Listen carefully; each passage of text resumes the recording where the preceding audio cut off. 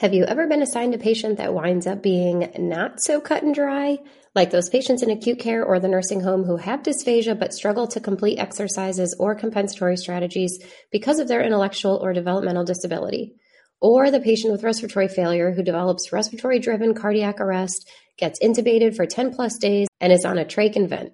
Oh, and he also has a history of stroke, congestive heart failure, COPD, diabetes, and traumatic brain injury. No textbook or single webinar could ever prepare you for that. But we have something that can help you get there, and it's totally free.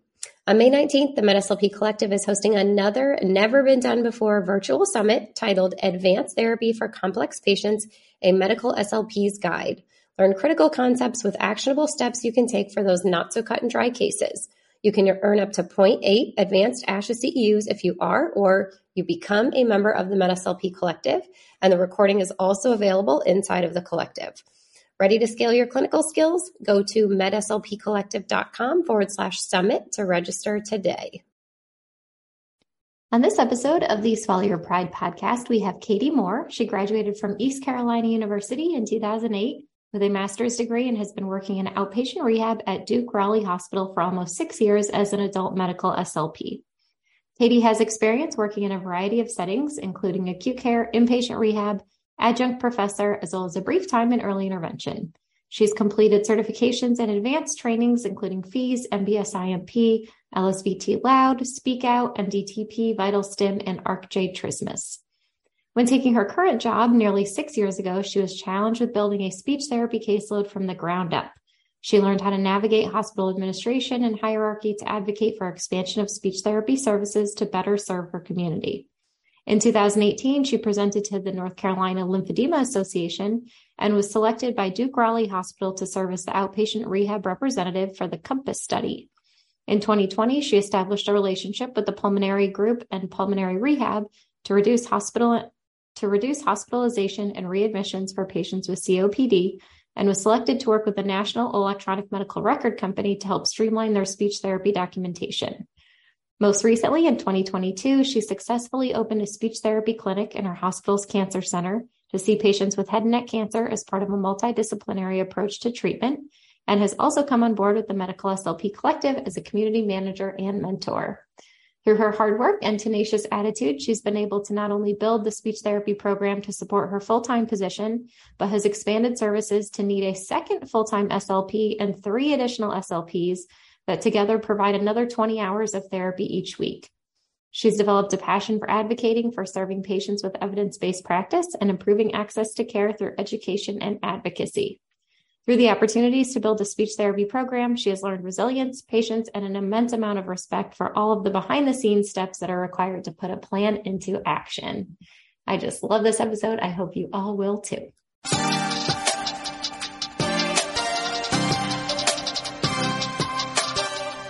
Welcome to the Swallow Your Pride podcast. I'm your host, Teresa Richard. I'm a board-certified specialist in swallowing and swallowing disorders and founder of the MedSLP Collective and MedSLP Education. This podcast is dedicated to delivering the latest evidence-based practice to medical SLPs everywhere, while also recognizing that medical SLPs everywhere are doing the best with what they've got. Whether you're a new clinician seeking tangible tools for therapy or a seasoned vet stuck in a rut, my goal is simple: to help you advance your practice without feeling overwhelmed or underappreciated.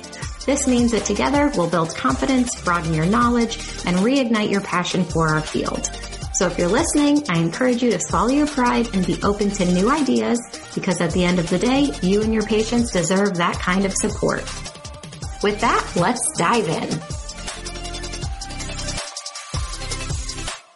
Just a quick disclaimer that all statements and opinions expressed in this episode do not reflect on the organizations associated with the speakers and are their own opinions solely. I was about to say good morning, Katie. Good morning, Teresa. Hello, Katie. Hey, Teresa. Good afternoon. Thank you for joining me. Happy to be here. All right. So tell the people a little bit about yourself. So my name's Katie Moore. I've been a speech pathologist for, I always have to do the math, 14, almost 15 years now. And I work in an outpatient adult population, primarily with head and neck cancer, and have really grown that outpatient program within my hospital setting, and I'm really excited to talk to everybody today about that. Awesome. All right. Well, let's dive in. Where should we start? Oh man, I don't know. I guess, just kind of taking it back to when it started for me. When I started as a speech therapist, I was in acute care, and inpatient rehab facilities. So I was very used to big, large teams of speech pathologists. Just, the systems were already in place. You come in, you see the patients, you get your job done, you leave. And then about 6 years ago, I needed a change just for my personal life, that work life balance, better mom schedule, no weekends and holidays. So on a whim, I took a position in an outpatient rehab facility where I was coming in replacing a speech therapist who was only seeing patients on a PRN basis. So maybe like 2 to 4 sessions a week. But my whole job hinged on being able to build that caseload to support a full-time position in a year. And I had no idea what I was doing. It was probably, looking back, I don't know how I was okay doing that because that's so not my personality. Yeah. I like to know the plan. I like to know there's a plan in place, but it was just, the timing was what I needed at that time. And I've learned so much through that process in terms of, advocating for services, building programs, and how speech therapy is so different on the outpatient side than it is on the acute care inpatient side of things. I love that. Yeah. So having one of the things that I had to learn very early on was that nothing happens fast in a health system, especially a large health system. So even though I had this timeline kind of put on me that I had to grow these services in the matter of a year, the hospital's timeline did not run on my timeline. And so I had to learn who I had to go to within the hospital's administrative structure to try to market our services and just even tell people, hey, we're here, send your patients to us. But learning the hard way that it's not as easy as just picking up the phone or sending an email and saying, hey, we need to market ourselves. It's layers of developing materials. 15 people have to sign off on it before it can go out to providers within the health system, let alone providers outside of the health system. Really getting to know our marketing departments. We have these positions called health system administrators within some of the specialty practices, and getting to know who those people were for like our neurology department, our ENT department, because you can't get meetings directly with physicians. It's very hard to do. And so your entry into that, I had to learn, is those health system administrators. And so learning the ropes of how our health system is set up, who I need to go through to get to the people that I needed to get in front of, to let them know, hey, we're here. This is how I can help your patients. And then being able to follow up on the back end to make sure they have your contact information, how to get referrals to you. You take for granted sometimes that like we have these great electronic medical records, but if you don't know all the ins and outs and how to use it and how the systems look differently for physician providers versus other providers, even just having the doctors put an order in for you and getting that order to you so you know about the patient was a whole learning process that took 3 months on how to make that happen. And when you're trying to build that program, that was not even on my radar about having to try to figure out. I'm like, you just put the order in. Like, isn't that how it works everywhere? Yeah. No. I love that you're talking about this because I think it's something that's not talked about a lot. People are like, how do all these hospitals have these programs or have these things? How do I get this started? And I think that's the first thing I tell people is that you're not going to have it. It's not going to happen overnight. It's going to take a while. Yeah. I mean, I'm 6 years into this position. And I grew that caseload. I still have my position, and we've been able to really grow that position to now having a second full-time therapist on staff and 3 part-time speech therapists that cover like 1 day a week and some swallow studies type of things.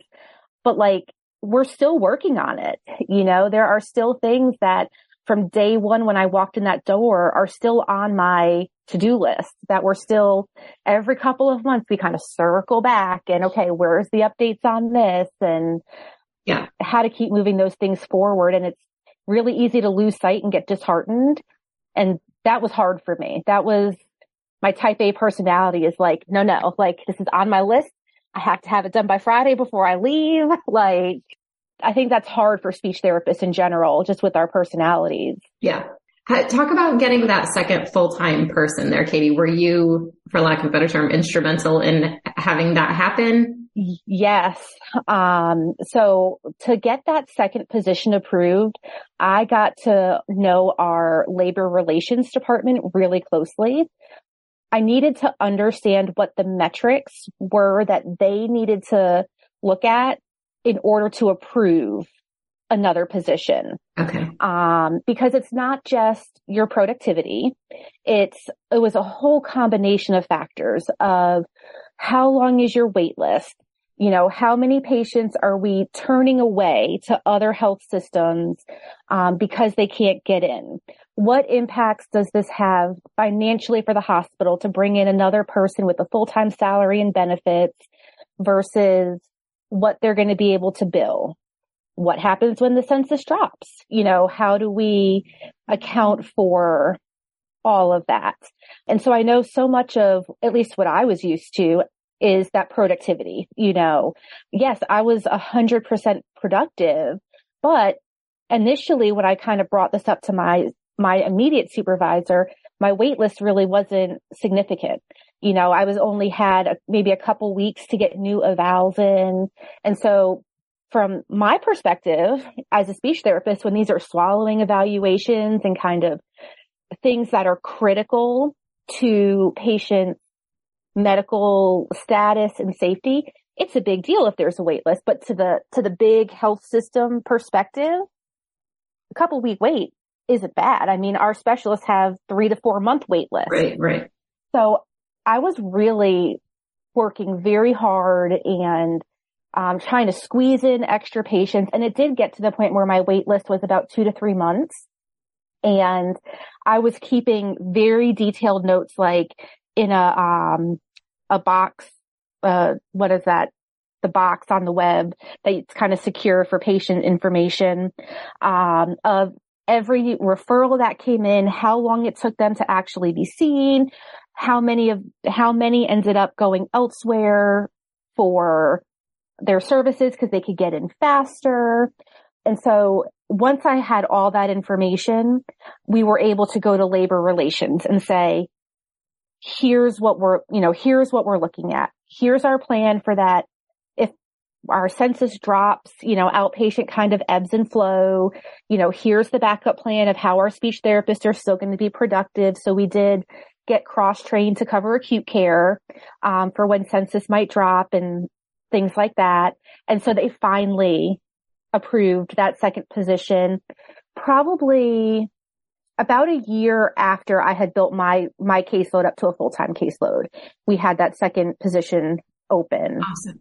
Yeah. Awesome. Thank you for laying that all out there. I think that's a common question. I know we get that in the collective a lot, is like, I'm exploding. We need to hire. How do I justify that? So thank you. That's very valuable. Yeah. I think the biggest takeaway with all of that is just talk to, the department that kind of approves positions and figure out what metrics are they looking for, so you can start collecting that data when you start to feel the pinch and not waiting until you're like overwhelmed and bursting at the seams, really needing another position.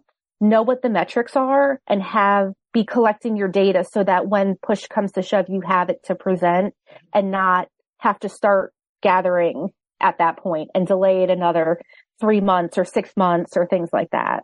Yeah. Awesome. Thank you. To help make sure we were keeping the two of us full. Yeah. We did have to we had to start getting a little bit creative because when we brought on that second full-time therapist, we cut our wait list, which was great. Our patients were getting in, but our productivity wasn't, where the hospital wanted it. And so we had to start thinking about, okay, how can we get more patients in here aside from kind of your go-to, your strokes, your kind of run-of-the-mill cognitive decline, dementia, kind of Parkinson's, what we see on that outpatient basis. And my supervisor had this great idea. She's a physical therapist, so she's so not in the speech therapy realm, and she will be the first person to tell you that. She's like, we have a outpatient pulmonary rehab department. I'm not really sure how much overlap there might be with speech therapy and pulmonary rehab. And this was right around the time where we brought respiratory muscle strength training into our clinic as a dysphagia intervention. And she's like, I don't know, there's got to be something with those devices that you guys use and this, that pulmonary rehab population. So I went over, I observed some of their classes and got to speak with the exercise physiologist and the respiratory therapist and kind of getting an idea of their biggest population was COPD patients. And one of the things they were talking about is that even though they had their patients in pulmonary rehab, a lot of their patients were still having frequent hospitalizations for COPD. Mm-hmm. And so just kind of my background with understanding that relationship between breathing and swallowing, I started trying to pull some research and not just go on kind of like my clinical assumptions. And so I listed some articles in the references for today that are specific to like COPD and the incidence of dysphagia and aspiration. And one of the things that really stood out to me was aspiration is one of the leading causes for COPD exacerbations. Yeah. And so I kind of used that as a launching board. Then I found some more research about the benefits of expiratory muscle strength training in the COPD population and how we know that the EMST also helps with certain aspects of dysphagia. And so I brought this kind of proposal of what if we had these pulmonary rehab patients when they were going through their intake process with pulmonary rehab. We have the staff administer the EAT-10 because the EAT-10 is also it has been researched specifically within the COPD population, and they were totally on board. And so if they had a 3 or higher on the EAT-10, which is the cutoff for possible dysphagia, we created a protocol with the pulmonologist that they could put in a speech therapy referral for a swallowing evaluation. And so we started capturing a lot of patients through this. We would start with a clinical swallow eval, which is a little bit different in outpatient. A lot of times when we get our clinical swallow evals, they come straight in for VFSS or fees. But we would start them with a clinical swallow eval. We would do respiratory muscle testing for MIP and MEP using our digital manometers, see if their numbers were below where we would expect, and then also we would do the Yale swallow protocol and administer additional PO trials if we needed to, and then go on for a fees or a VFSS if indicated. And we would follow these patients during their pulmonary rehab, having them doing the EMST, and pulmonary rehab was seeing better outcomes for their patients. They would use their overall quality of life scores were better at discharge than before we started this kind of partnership. And so that's continued now. And so we have been seeing the past year, I think we evaluated 120 patients, and then continued to follow them kind of through their rehab, swallowing therapy if indicated. And if their swallow study looked good, we would still, if their MIPS and MEPS were low, we would still follow them just once a month for reassessing MIP and MEP for kind of a proactive approach to dysphagia. And we've seen that's really helped boost our referral base. And now our pulmonologists are one of our highest referring providers for dysphagia in general. It's kind of like we proved our worth, you know?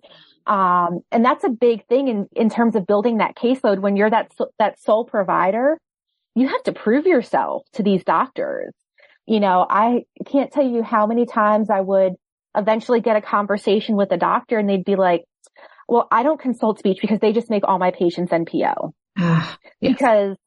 And I have to try to explain that there's a difference between how speech therapists have to approach dysphagia in an acute care setting when patients are acutely ill versus an outpatient setting. And since I've been in this outpatient setting, I've only recommended 2 patients NPO after a swallow study. And that was because they were like grossly aspirating every single thing and they were on their deathbeds. Yeah. And that was after conversations with the families and the providers, not just I'm going to make you NPO because your swallowing's not safe situation. Yeah. And if I were to look back, that's like a complete 360 from my acute care experience. Yeah. Yeah. Oh, I love that, Katie. I always love your stories. I love them. So thank you for sharing. Oh, you're welcome. I'd love to, just totally off the record, I'd love to hear more about you setting up like the whole head and neck cancer clinic and all that stuff too. So I don't know if you want to dive into that. Yes. So you're sort of a serial program creator, if we must say, Katie. Yes. And that's not honestly something that I saw in my career outlook when I took this position. I was just like, I'm going to build the caseload. We're going to get into a routine and that's just kind of going to be it.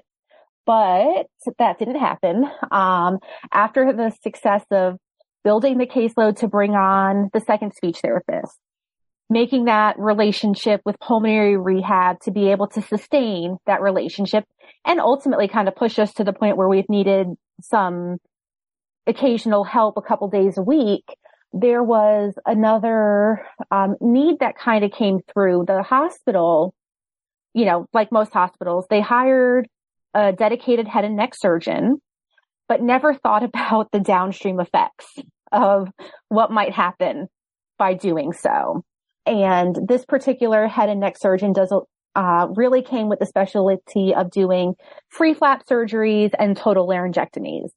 So their initial thought process was we were going to need a speech therapist who could change TEPs. And we have dedicated speech therapists out at our bigger hospital, about 45 minutes away that do this. But this head and neck surgeon was like, my patients are going to get care here. They are not going to drive 45 minutes if their prosthesis is leaking or something like that. So she basically threw it back to our bigger speech department of like, you're going to figure this out. And at some point, I kind of got pulled into the conversation because I have had experience changing TEPs from a prior job. And when I got brought into these conversations, I'm like, why are we stopping at TEPs? I'm like, I came to find out that the goal was to truly build a head and neck program within our cancer center. And I'm like, why are we stopping at TEPs? We know the impact of not just the surgery, but the chemo and the radiation and what that's going to have for these patients. So we started conversations of having speech therapy being more involved with these head and neck patients in addition to the TEPs. Mm-hmm. And then COVID happened. And then everything just kind of came to a halt. The surgeon did come on. The surgeon was doing surgeries. And we were occasionally like getting some referrals that would trickle through and we'd see them in our outpatient clinic, but it wasn't a good system. So I reached, the surgeon and I have a really great relationship. She's got my cell phone number. She'll pick up the phone and call me and be like, I need you to see this patient yesterday. How can we make this happen? And so we were talking, we were like, there's got to be a way to streamline this process. Like, why can't speech therapy be in the cancer center? when the patients are here, they're getting radiation treatments, they're getting chemo infusions, they're seeing all the other doctors. Like, it would be great if we could just have you pop in and see them while they're here. So I went on a whim and I emailed the director of the cancer center and I was like, how can I make this happen? Totally not expecting a response or anything. And she responded like within less than 2 hours and was 100% on board with, we are going to find a way to get you in this cancer center. And so in working with her, and again, the learning process of how do you do this? How do you do this from a billing standpoint, a physical space standpoint? What are the different types of supplies and materials needed for this specific population? So we had to work through all of those hiccups and those logistics. And in February of 2022, we actually went live. We opened speech therapy in the cancer center. So I work directly in the same office as our surgeon. Right now it is 2 days a week because those are the 2 days a week she's in clinic. And then she has 2 surgical days and a teaching day. So I'm in her clinic 2 days a week and we've got a great flow. On Tuesdays, we meet as a team with the radiation oncologist, the medical oncologist, the surgeon, the nurse manager, the radiologist, everybody to kind of talk about the new patients coming in that day. And I am now part of kind of their standard order set for those patients coming in that day. And the nurse navigator will kind of send me a message and say, hey, so-and-so is done seeing the patient. It's going to be, 40 minutes before the next one can come in. You want to come see this patient now. And so I'm part of that pre-treatment education now, which is like, I think every speech therapist dream who works with this population, to be able to start with these patients before they start any of their treatment. And the patients are so much, I guess, happier, but nobody's happy going through cancer treatment because they know what to expect. It's not like they were just blindsided and they hear it more because I have the ability on the days that I'm there to walk down to radiation oncology and just, somebody's coming in for their treatment. I can take them into a consult room when they're done and we can just chat, for 10 minutes. How are things going? And then if we need to do interventions, I can do that just kind of put them into a formal appointment and do interventions that way. So we actually have a goal to hopefully, fingers crossed, in the next year, go to 4 days a week. Yeah. The head and neck surgeon's bringing on a PA and a second surgeon. And our medical oncologist who treats our head and neck patients is moving into our clinic also. So we're really going to be a one-stop shop now. Amazing. Amazing. Talk a little bit about the patient satisfaction for that, Katie. I know that's such a, I don't even want to say buzzword because it is a very real and valid thing. I'm curious if that's helped to improve those scores at all that you know of.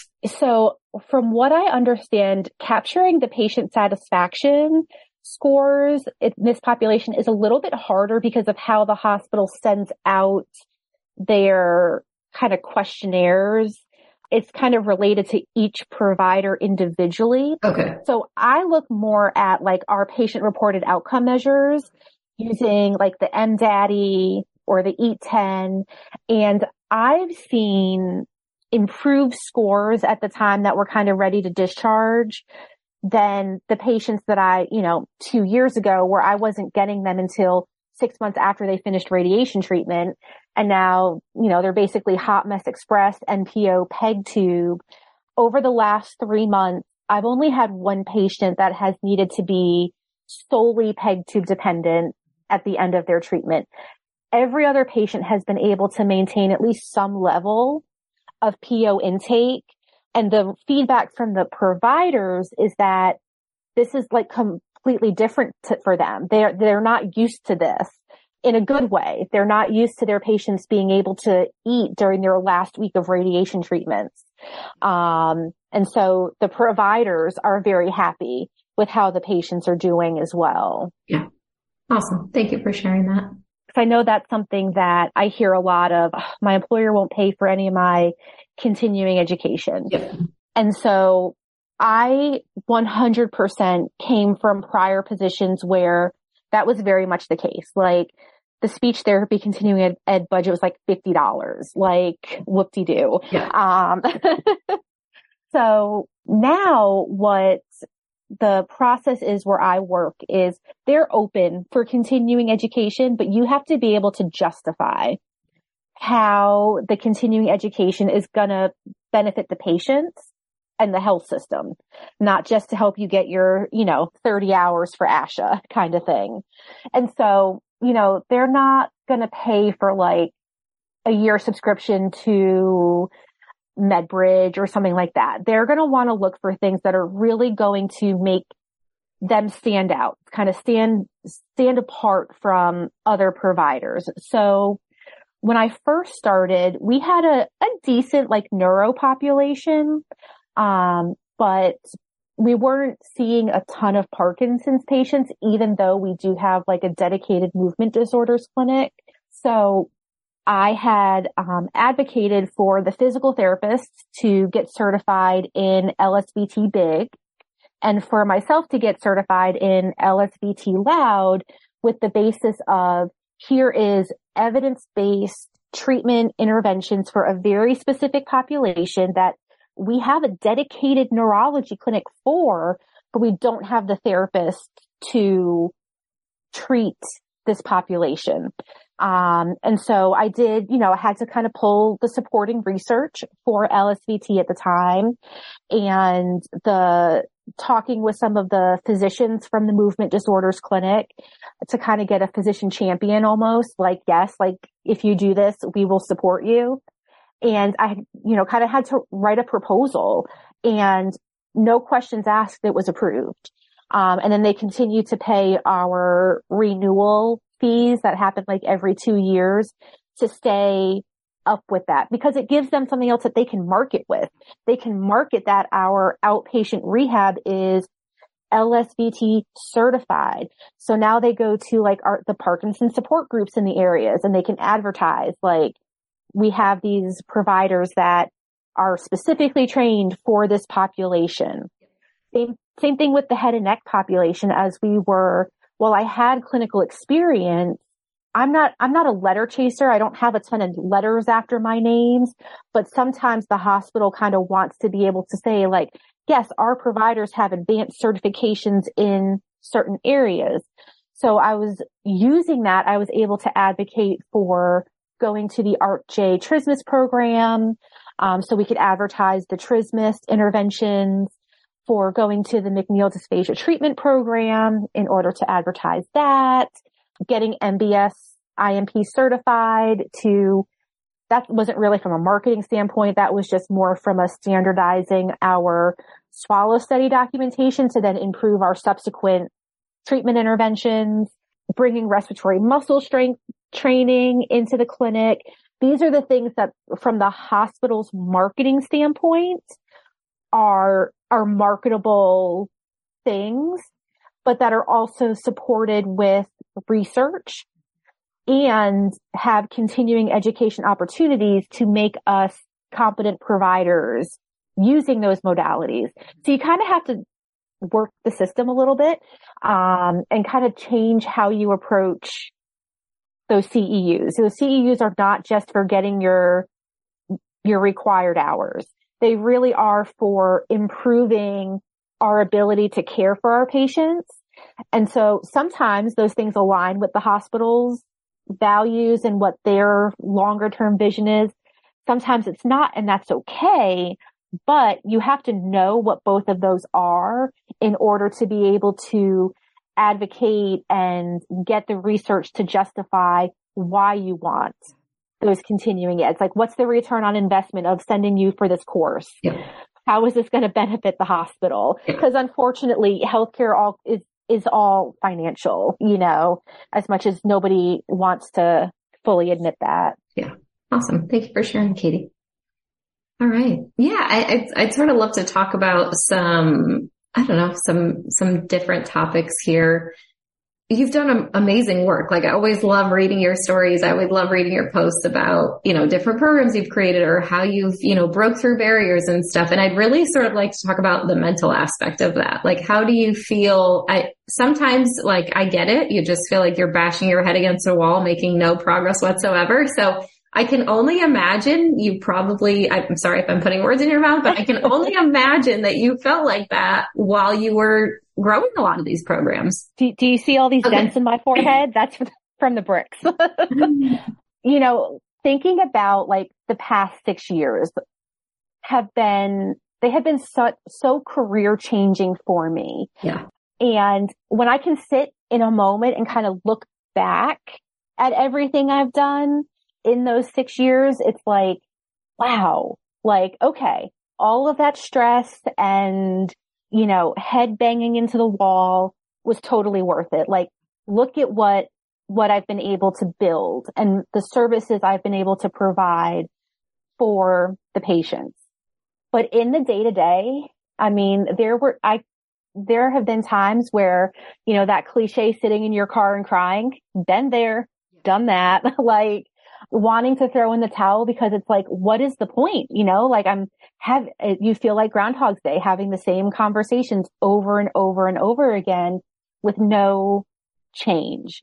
And those are the times where I usually pick up my phone and I text a friend, or it's usually Casey. Yeah. But having that person that you can kind of rely on who isn't involved physically in what you're doing, but that can just be a sounding board. Half the time it's just getting it off your chest and having somebody who can listen and provide some insights from a different perspective. And sometimes that is like, Katie, you need to just chill. Like, your timeline is not the hospital's timeline. Or no, you should feel justified in feeling that way. And that person should not be your husband.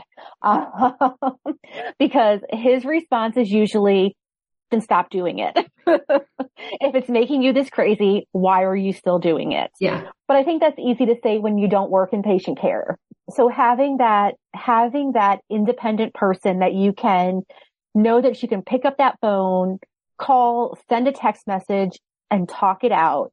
And they are not somebody you work with. They are not even in the health system. You know what I mean? Like, you just have that separate sounding board, and that helps kind of diffuse the in the moment situations. There have definitely been times, like with this head and neck cancer clinic, where I was at the point where I was just like, I'm done. I'm walking away. And for a couple months, I wouldn't work on anything. It was just out of sight, out of mind. But then a patient would come in. Yeah. Where had we had that clinic in that setup, there would have been a better outcome for that patient. And then that would get me fired up again. And so that would last me a few more months until, you hit that wall again. So just, having a good support system to help you through those moments where you want to throw in the towel, and giving yourself permission. Like, if it gets to the point where it really feels like something's not going to happen, it's okay to let it sit for a little while. Doesn't mean you have to completely give up on it. But one of the things that I've come to learn is that if something is meant to happen, it's going to happen in its time, not your time. Yeah. And so it's the patients that drive us to do what we do. And it was a particular patient that put that head and neck clinic back on my radar and encouraged me to basically send that email that got the whole ball rolling, because it is hard. It can be really discouraging, especially when everybody around me isn't a speech therapist. So I don't have, I have one other speech therapist that I worked with at the time. And, she's along for the ride. She's closer to retirement. She's just like, I'm not going to rock the boat. I'm not going to, and that's not me. I'm like, I'm looking at another 30 to 35 years as a speech therapist. Like, I have a drive that you just can't take out of me right now. Yeah. Oh, I love that, Katie. Thank you. Thank you so much for sharing all of that. Yeah. Anything else you want to talk about? Any final thoughts? I always love every time you post things because I think they're just so informational and educational and inspirational. It's a lot of words that all just sounded alike, but yeah, I think, I commend your resiliency for all of this. And I think I keep going back to inspirational because I just think of so many SLPs that are out there, like working in a program or working in a clinic that has no programs, or working in a department that they just feel like, what am I even doing here? And I just think, a lot of my drive is to just inspire people to go out and be that change maker, be the person that makes the change, that brings in these new programs, be the person that helps all these patients. And, I've always had a drive for this stuff, but even, after I had my son too, it's just lit a fire into me that there's so many patients out there that need the help that we're able to provide. And it's not going to be easy to get, to go through all the red tape of these big organizations. It's going to take a while, but it's definitely worth it. So yeah, I think about even when I was working in acute care, and I was more of that mindset of, the systems are already in place. I just come in, see my patients, kind of leave at the end of the day. Somebody had to do this to get that program started. Yeah. And so there has to be that person or that team of people that has that drive to know better, to want to do better. And I know that's, very cliche, but it's true. When I came into that clinic 6 years ago, there were 2 or 3 walk books, a 15-year-old Vital Sim unit, and an almost 20-year-old K-Pentax Fees machine. Yeah. And that was all I had, But someone got those there, Katie. Exactly. Yeah. Exactly. And you just use that as your launching board. But, one of the biggest takeaways I think through a lot of this is, as speech therapists, we're very much a here now. I got to get it off my timeline, type off my to-do list. Wow, I can't even talk today. Type A personality. And that has come to bite me in the butt a couple times. I've had to mature, not as a speech therapist, but even just as a person, mature, learn to not be impulsive. When you get an email that just fires you up, do not respond immediately. Let it sit, probably overnight. Rewrite that email a couple of times before you hit send so that you don't have that, regret later on. And, really, I encourage you to kind of find what drives you to do what you do. If it's a particular patient, if it's for you, your son, what drives you to want to do better for your patients. And so, and write that down, or, post tape up a picture, by your desk. So when you're in those moments of like, why do I even bother? That's your why. So I save every note, every card a patient sends me, and they're taped inside a little cabinet door that I have above my desk. And I've started, when I have those days of just, why do I even bother? I just read one of those because that's my why. Yeah. I love that. I was asked at one of my performance reviews recently of, do I feel appreciated? And they were meaning from the perspective of like the health system, do you feel appreciated? Do you feel supported? And I was like, I do, I do feel supported by my organization, but that's not why I do what I do. Like, that's not what I'm looking for to validate me to do what I do. I'm like, it's the patients. I'm like, as long as I know that the patients are doing well and that the patients appreciate me, that's all. That's what I need. I don't need a t-shirt or a coffee cup to say, hey, we appreciate you.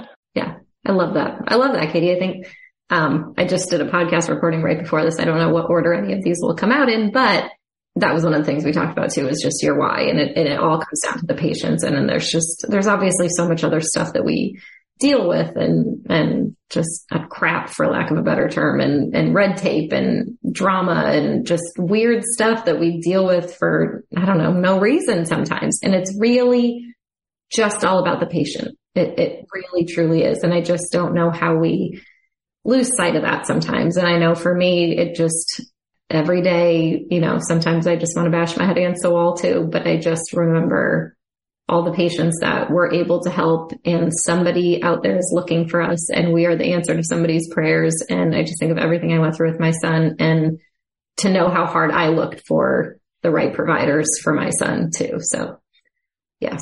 So thank you, Katie. Thank you for all that you do. I adore you to pieces. Like I said, I just always think you're so inspirational, and you're just such a wonderful light in this world and asset to this field. So thank you for being you. Well, thank you. And that's a wrap for this episode. As always, thank you so much for listening. And if you'd like to download the show notes from this episode, please visit swallowyourpridepodcast.com. There you can also sign up for our email list so that you'll never miss another episode. If you do like what you hear, then please subscribe and leave a review on iTunes, or share it on social media with your friends and colleagues, because that is what keeps these episodes coming.